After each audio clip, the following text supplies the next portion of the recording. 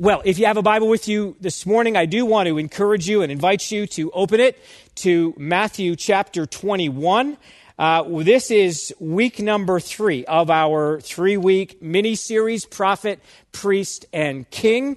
And we've been preparing ourselves for Easter by exploring or by looking at the person and work of Jesus. And specifically, we've been doing that by looking at the offices of Christ as prophet, priest, and king. What does it mean to say that Jesus is our prophet, that Jesus is our priest, and that Jesus is our king? So today is Palm Sunday, very fitting day for us to explore the kingship of Jesus. So we're going to be looking at verses 1 to 17 in Matthew chapter 21. But before we get there, we're going to begin this morning the way we have begun the past 2 weeks, and that is to begin by going through a number of the questions from the Westminster Children's Catechism related to these offices of Christ. And we're 3 weeks into this now, so I'm sure most of you, if not all of you, have this memorized by now. And the questions are as follows. Number 1, what offices has Christ? The answer is Christ has 3 offices. What are they? The offices of a prophet, of a priest, and of a king. And then how is Christ a prophet? Because he teaches us the will of God. How is Christ a priest? Because he died for our sins and pleads with God for us. How is Christ a king? Because he rules over us and defends us. And then why do you need Christ as a prophet? Because I am ignorant. Why do you need Christ as a priest? Because I am guilty. Why do you need Christ as a king? Because I am weak and helpless. Well, we're zeroing in on the kingship of Jesus today. The idea of Jesus as king might be the most familiar of the 3 titles or 3 offices, but I think it's good for us to drill down into this idea of kingship. What are its implications for us? Now, I'm sure at some point you've all had some kind of experience with something that doesn't fit neatly into your preconceived categories of what that thing ought to look like or be like. Now, I guess it was New Year's Eve 2018 that every year on New Year's Eve, our family kind of has this tradition of going to see a movie on New Year's Eve, and it was New Year's Eve 2018, when we went to see as a family Into the Spider-Verse. So just a bit of historical context. There used to be these things known as movie theaters, and large groups of people would go in and they would all watch a movie together at the same time in the same room. Well, in any case, on that day, we as a family went to see this movie. Now, we had seen all of the past Marvel movies, but this one was different. Now, we knew going in it was an animated movie, but that wasn't quite it. It just had a different feel about it. It felt kind of otherworldly. I mean, it was funny and it was suspenseful and all of that, but there was something about it that just seemed kind of different. And I think when we finished watching, the kids asked me, what did I think? And I said, I'm not sure exactly what I just watched, but I loved it. And I would say that sometimes this is the same experience we have when we come to the question of what does it mean to say that Jesus is a king? It's different than what we might have thought a king would look like. We have a perception of what a king is supposed to look like, or at least maybe we do. I'm not sure if any of England's current potential heirs inspire us with much confidence, but maybe we have an idea of what a king should be like from what we've read in books or what we've seen portrayed on the screen. I mean, a king is powerful. He reigns supreme in all his land over all his subjects. A king is brave. He leads his troops into fierce battle. We've got these ideas of what a king should be like. And those living in Israel at the time of Jesus had their own ideas about what a king would look like. Now, they had a king in Herod, but everyone knew that he was just a puppet of the Roman government. And so they were waiting for this king who had been promised. They were looking for a king who was going to come and overthrow the Roman government. They were looking for a king who would give them back their independence. So many of Israel's prophecies anticipated a king who would come. And Jesus is presented as king from the very beginning. But it's clear from the very beginning that he's a different kind of king. He was, as Matthew tells us, born King of the Jews. But he was born in a stable, not a palace. Jesus' earthly life ended with his crucifixion, and it was common for those being crucified to have the charges nailed to the cross along with the individual. And in Jesus' case, as we know, the charge that was nailed to the cross said, King of the Jews. A humble birth and a humiliating death makes Jesus an unusual kind of king. So we're going to explore this morning by looking at Matthew 21, verses 1 to 17. Hear now the reading of God's word. Now when they drew near to Jerusalem and came to Bethphage, to the Mount of Olives, then Jesus sent 2 disciples, saying to them, Go into the village in front of you, and immediately you will find a donkey tied and a colt with her. Untie them and bring them to me. If anyone says anything to you, you shall say, The Lord needs them, and he will send them at once. This took place to fulfill what was spoken by the prophets, saying, Say to the daughter of Zion, Behold, your king is coming to you, humble and mounted on a donkey, on a colt, the foal of a beast of burden. The disciples went and did as Jesus had directed them. They brought the donkey and the colt and put on them their cloaks, and he sat on them. Most of the crowd spread their cloaks on the road, and others cut branches from the trees and spread them on the road. And the crowds that went before him and that followed were shouting, Hosanna to the Son of David. Blessed is he who comes in the name of the Lord. Hosanna in the highest. And when he entered Jerusalem, the whole city was stirred up, saying, Who is this? And the crowd said, This is the prophet Jesus from Nazareth of Galilee. And Jesus entered the temple and drove out all who sold and bought in the temple, and he overturned the tables of the money changers and the seats of those who sold pigeons. He said to them, It is written, My house shall be called a house of prayer, but you make it a den of robbers. And the blind and the lame came to him in the temple, and he healed them. But when the chief priests and the scribes saw the wonderful things that he did, and the children crying out in the temple, Hosanna to the Son of David, they were indignant, and they said to him, Do you hear what these are saying? And Jesus said to them, Yes, have you never read?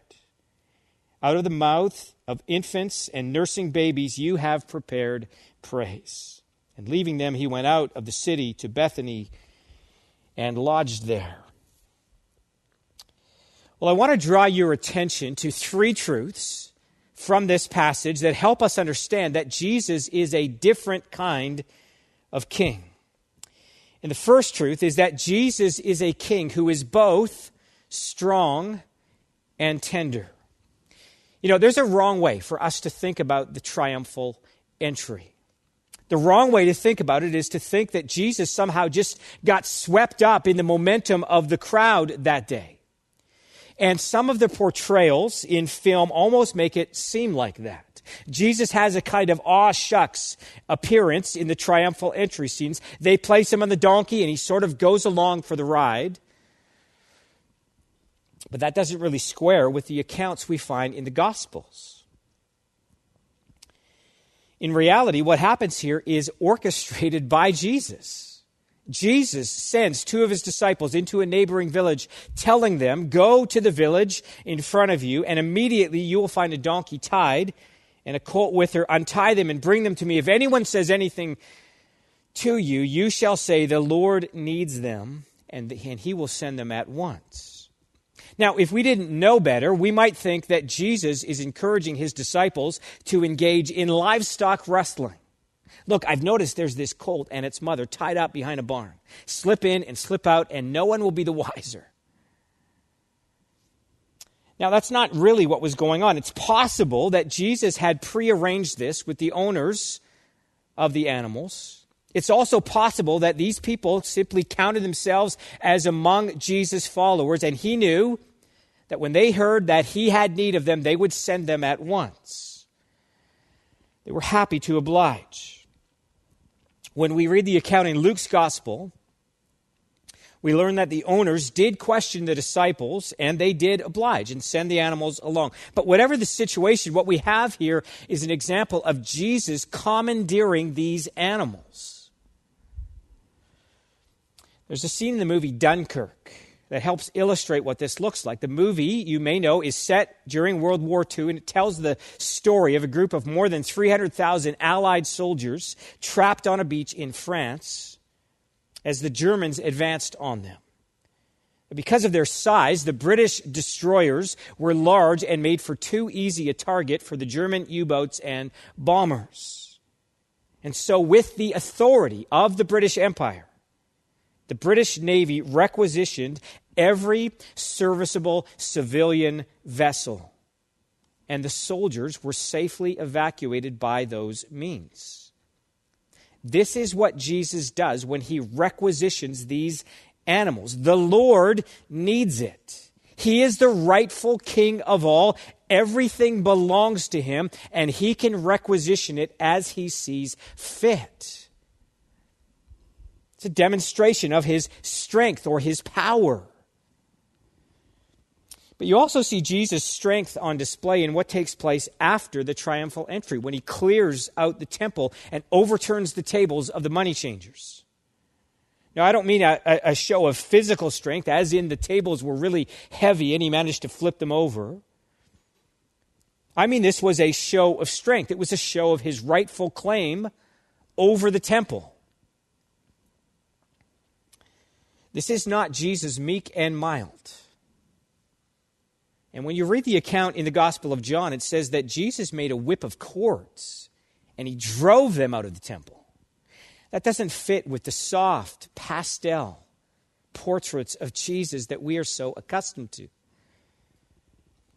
Now, a good question to explore might be, why did Jesus express such outrage at those engaged in selling birds and exchanging money at the temple?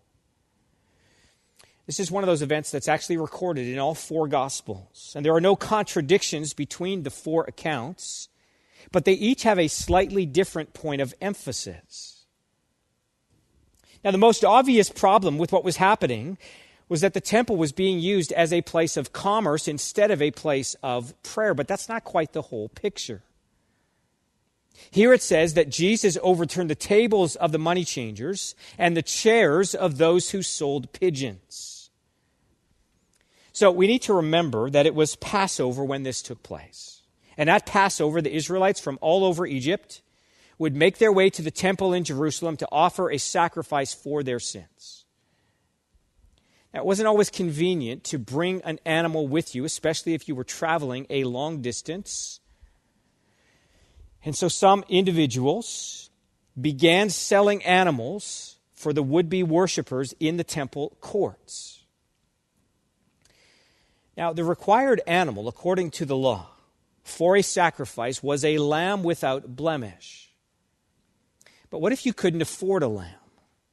Well, the law made provisions for that. Leviticus chapter 5 tells us, "But if he cannot afford a lamb, then he shall bring to the Lord as his compensation for the sin that he has committed 2 turtle doves or 2 pigeons, one for a sin offering and the other for a burnt offering." Pigeons were the sacrificial animals for poor people. And what might have Jesus outraged is that the merchants were taking advantage of or exploiting the poor. And it is possible to practice your religion in such a way that it excludes the poor from participating. In verse 13, it says this, "He said to them, 'It is written, my house shall be a house of prayer, but you make it a den of robbers.'" Now, those words are taken from 2 Old Testament passages. The den of robbers part is taken from Jeremiah chapter 7, where Jeremiah preaches a sermon against the temple in Jerusalem and against those who placed false confidence or had false security because of the temple. They viewed it as a sort of get-out-of-jail-free card. It didn't matter what they did or how they lived. as long as they were associated with the temple in some way. And here's what Jeremiah says to that. I didn't put this all on screen for you, but these are Jeremiah's words to the people of Jerusalem. Do not trust in these deceptive words. This is the temple of the Lord, the temple of the Lord, the temple of the Lord. For if you truly amend your ways and your deeds, if you truly execute justice with one another, if you do not oppress the sojourner, the fatherless, or the widow, or shed innocent blood in this place, and if you do not go after other gods to your own harm, then I will let you dwell in this place, in the land that I gave of old to your fathers forever. But if you trust in deceptive words, to no avail. Will you steal, murder, commit adultery, swear falsely, make offerings to Baal, and go after other gods that you have not known? And then come and stand before me in this house, which is called by my name, and say, we are delivered, only to go on doing all these abominations? Has this house, which is called by my name, become a den of robbers in your eyes? So part of what has Jesus upset is this idea. They're treating the temple as a den of robbers. Now, the house of prayer part comes from the book of Isaiah. Listen to verses 6 and 7 of Isaiah chapter 56. And there it says, and the foreigners who join themselves to the Lord, to minister to him, to love the name of the Lord, and to be his servants, everyone who keeps the Sabbath and does not profane it and holds fast my covenant, these I will bring to my holy mountain. That's where the temple was, and make them joyful in my house of prayer. Their burnt offerings and their sacrifices will be accepted on my altar, for my house shall be called a house of prayer for all peoples. Now, Matthew gives us the abbreviated version. My house shall be called a house of prayer. In Mark's account, we get the full quotation. And he was teaching them and saying to them, is it not written, my house shall be called a house of prayer for all the nations? But you have made it a den of robbers. Now you might say, well, that's really interesting and all, but what does that have to do with answering the question of why Jesus was so outraged? Well, what you need to know is the way the temple was designed. It was designed as a series of courts or courtyards. There was the holy place where only the high priest was permitted. There was the court of the priests, and only the priests were allowed in there. There was the court of Israel, and only those who had Jewish lineage were permitted to go in there. There was the court of the women. The women worshipped separately. And then there was what was known as the outer court, or the court of the Gentiles, the nations. And it was in the court of the Gentiles that the money changers and the merchants had set up their tables. Now, the rest of the temple could be a place of prayer, but the court of the Gentiles had become a place of commerce, crowding out the opportunity for Gentiles who had proselytized to the Jewish faith to worship God as they ought to. So what has Jesus so bothered? Well, I think it's a combination of all these things. The temple had become a place of commerce instead of a place of prayer. The poor were being exploited. The nations were being excluded. And in response to that, Jesus flexes. He clears out the temple as a show of strength to say, this is my temple. And what's happening here is not honoring to God. Jesus has the right to do so because he is the king. Now, I said that Jesus is a king who is both strong and tender. Look now at verse 14. It says, and the blind and the lame came to him in the temple, and he healed them. And this is Jesus all through the Gospels, isn't it? Matthew chapter 4 sums up Jesus' ministry when it says, and he went throughout all Galilee, teaching in their synagogues and proclaiming the gospel of the kingdom and healing every disease and every affliction among the people. Jesus has compassion for those who are suffering. He invites them to come. He's tender towards them. Now, can you see how the Westminster Catechism has it right when it says, how is Christ a king? And then it says, because he rules over us, it's his strength, and defends us. That's his tenderness. Jesus is a king who is both strong and tender. And I think we get into trouble whenever we emphasize one of these truths to the exclusion of the other. See, some Christians only seem to want to talk about the tenderness of Jesus. He's gentle and lowly and compassionate towards the hurting. Other Christians want to constantly bring the reminder that Jesus is strong. He will judge sin. He will return not on a donkey, but on a white war horse with a sword. And I think we need to see these two things operating in perfect harmony. One of my favorite verses, or favorite verses and a half in the Old Testament, is found in Psalm 62. And there it says, once God has spoken, twice have I heard this, that power belongs to God, and that to you, O Lord, belongs steadfast love. See, Jesus shows us the perfect combination of that, both his strength and his tenderness, both his power and his love. Jesus is a king who is strong and tender. Second thing we see here is that Jesus is a king who is both humble and exalted. So let's go back to the triumphal entry part for this.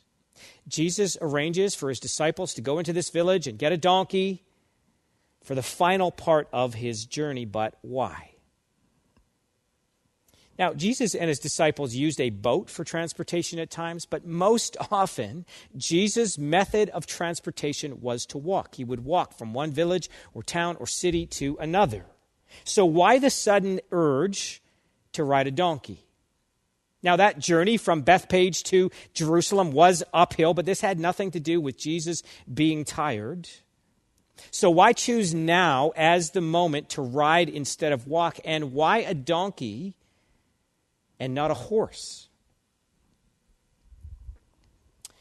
Well, the answer is because Jesus understood that a man's method of transportation tells you something about the man. Now, I drove a bunch of different rental cars for a few years. Most of them were of the small SUV variety. But on one occasion, I spilled a jug of milk in the back of that vehicle. It spilled all over the carpet. It had to be taken in and detailed for a time. And I was given a different type of car as a temporary replacement vehicle. It was a black Chrysler 300 with blacked out windows. And I got it, as I do, from Jeff at Canadian Car and Truck. And I will not forget that before I drove off the parking lot, he just said to me, Lee, with this one, you probably want to be careful if you're crossing the border. Right, now I understand why he said that, because apparently the Chrysler 300, no offense to any of you who might own one, but the Chrysler 300 is sort of like the chosen vehicle of drug dealers and pimps, right? A man's method of transportation tells you something about the man. In the same way, Jesus' choice of a donkey tells us something about him. It reveals something about him. Specifically in this context, it tells us something about what kind of king he was coming as. Now, the crowd rightly recognized Jesus' choice to ride into the donkey or into the city on this manner on a donkey was the announcement that the king had come. But they mistakenly thought he was coming as a conquering king. He would conquer by force. Now, an entrance into a city like this was not unique to Jesus. Triumphal entries occurred when a king or a general entered a city he had conquered in battle, or when he visited a city that belonged to him. The difference is that those kings tended to ride in, or those generals, on a war horse, a royal steed, or a chariot, as a display of their power. But listen again to Zechariah's prophecy as we see it in verse 5. Say to the daughter of Zion, behold, your king is coming to you humble and mounted on a donkey, on a colt, the foal of a beast of burden. Jesus is not entering the city as a conquering king, or at least not one who will conquer by the usual means. Jesus is entering the city as one who is riding towards his death. Now, the book of Revelation tells us there will come a day when Jesus will return riding a white battle horse with a sword, but first he comes in humility as one who will suffer for the sins of the world. Jesus came in humility. Listen to his own self-description.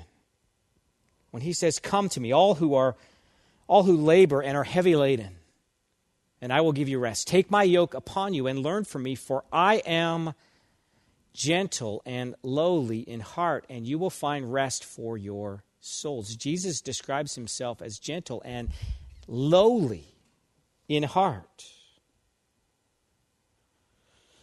That word lowly is the word that Mary uses in her song when she says that God exalts those who are of humble estate. It's the word that Paul uses when he tells us not to be haughty, but to be willing to associate with the lowly. Jesus is a humble king. He comes in humility. But he's also an exalted king. And Matthew paints for us the picture of the royal reception that Jesus received as he rode towards Jerusalem. The first ones to give Jesus the glory he deserved was his disciples. The disciples, we are told, threw their cloaks on the donkey and made a kind of saddle for Jesus to ride on. Now, kings don't ride bareback. They're too dignified. They sit in a royal saddle. And if Jesus was king, it meant he's too exalted to sit directly on the animal, and so they make this sort of makeshift saddle for him. And there's a little detail in Luke's account that gives us another glimpse of Jesus' disciples giving him glory. In Luke 19:35 it says, "And they brought it to Jesus, and throwing their cloaks on the colt, they set Jesus on it." So first they set their cloaks on the colt, and then they set Jesus on top. Now donkeys, especially colts, aren't that tall. So it wasn't like Jesus needed help getting into the saddle. This was a royal way to mount an animal. And you can picture it along the lines of the way that players will sometimes lift up their coach after a victory as a way of exalting him.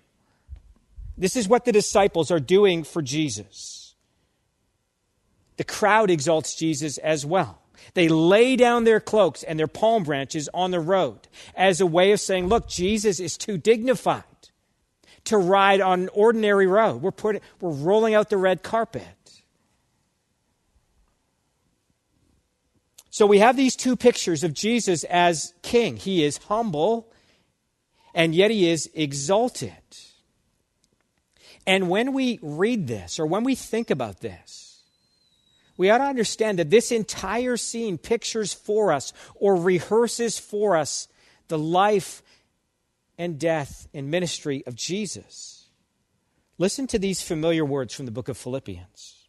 "Have this mind among yourselves, which is yours in Christ Jesus, who, though he was in the form of God, did not count equality with God a thing to be grasped, but emptied himself by taking the form of a servant, being born in the likeness of men. And being found in human form, he humbled himself by becoming obedient to the point of death, even death on a cross. Therefore, God has highly exalted him and bestowed on him the name that is above every name, so that at the name of Jesus, every knee should bow in heaven and on earth and under the earth, and every tongue confess that Jesus Christ is Lord, to the glory of God the Father." Jesus is both humble and exalted. And the triumphal entry gives us a glimpse of both. Now, there will come a day when Jesus will be exalted in the fullest sense of that word.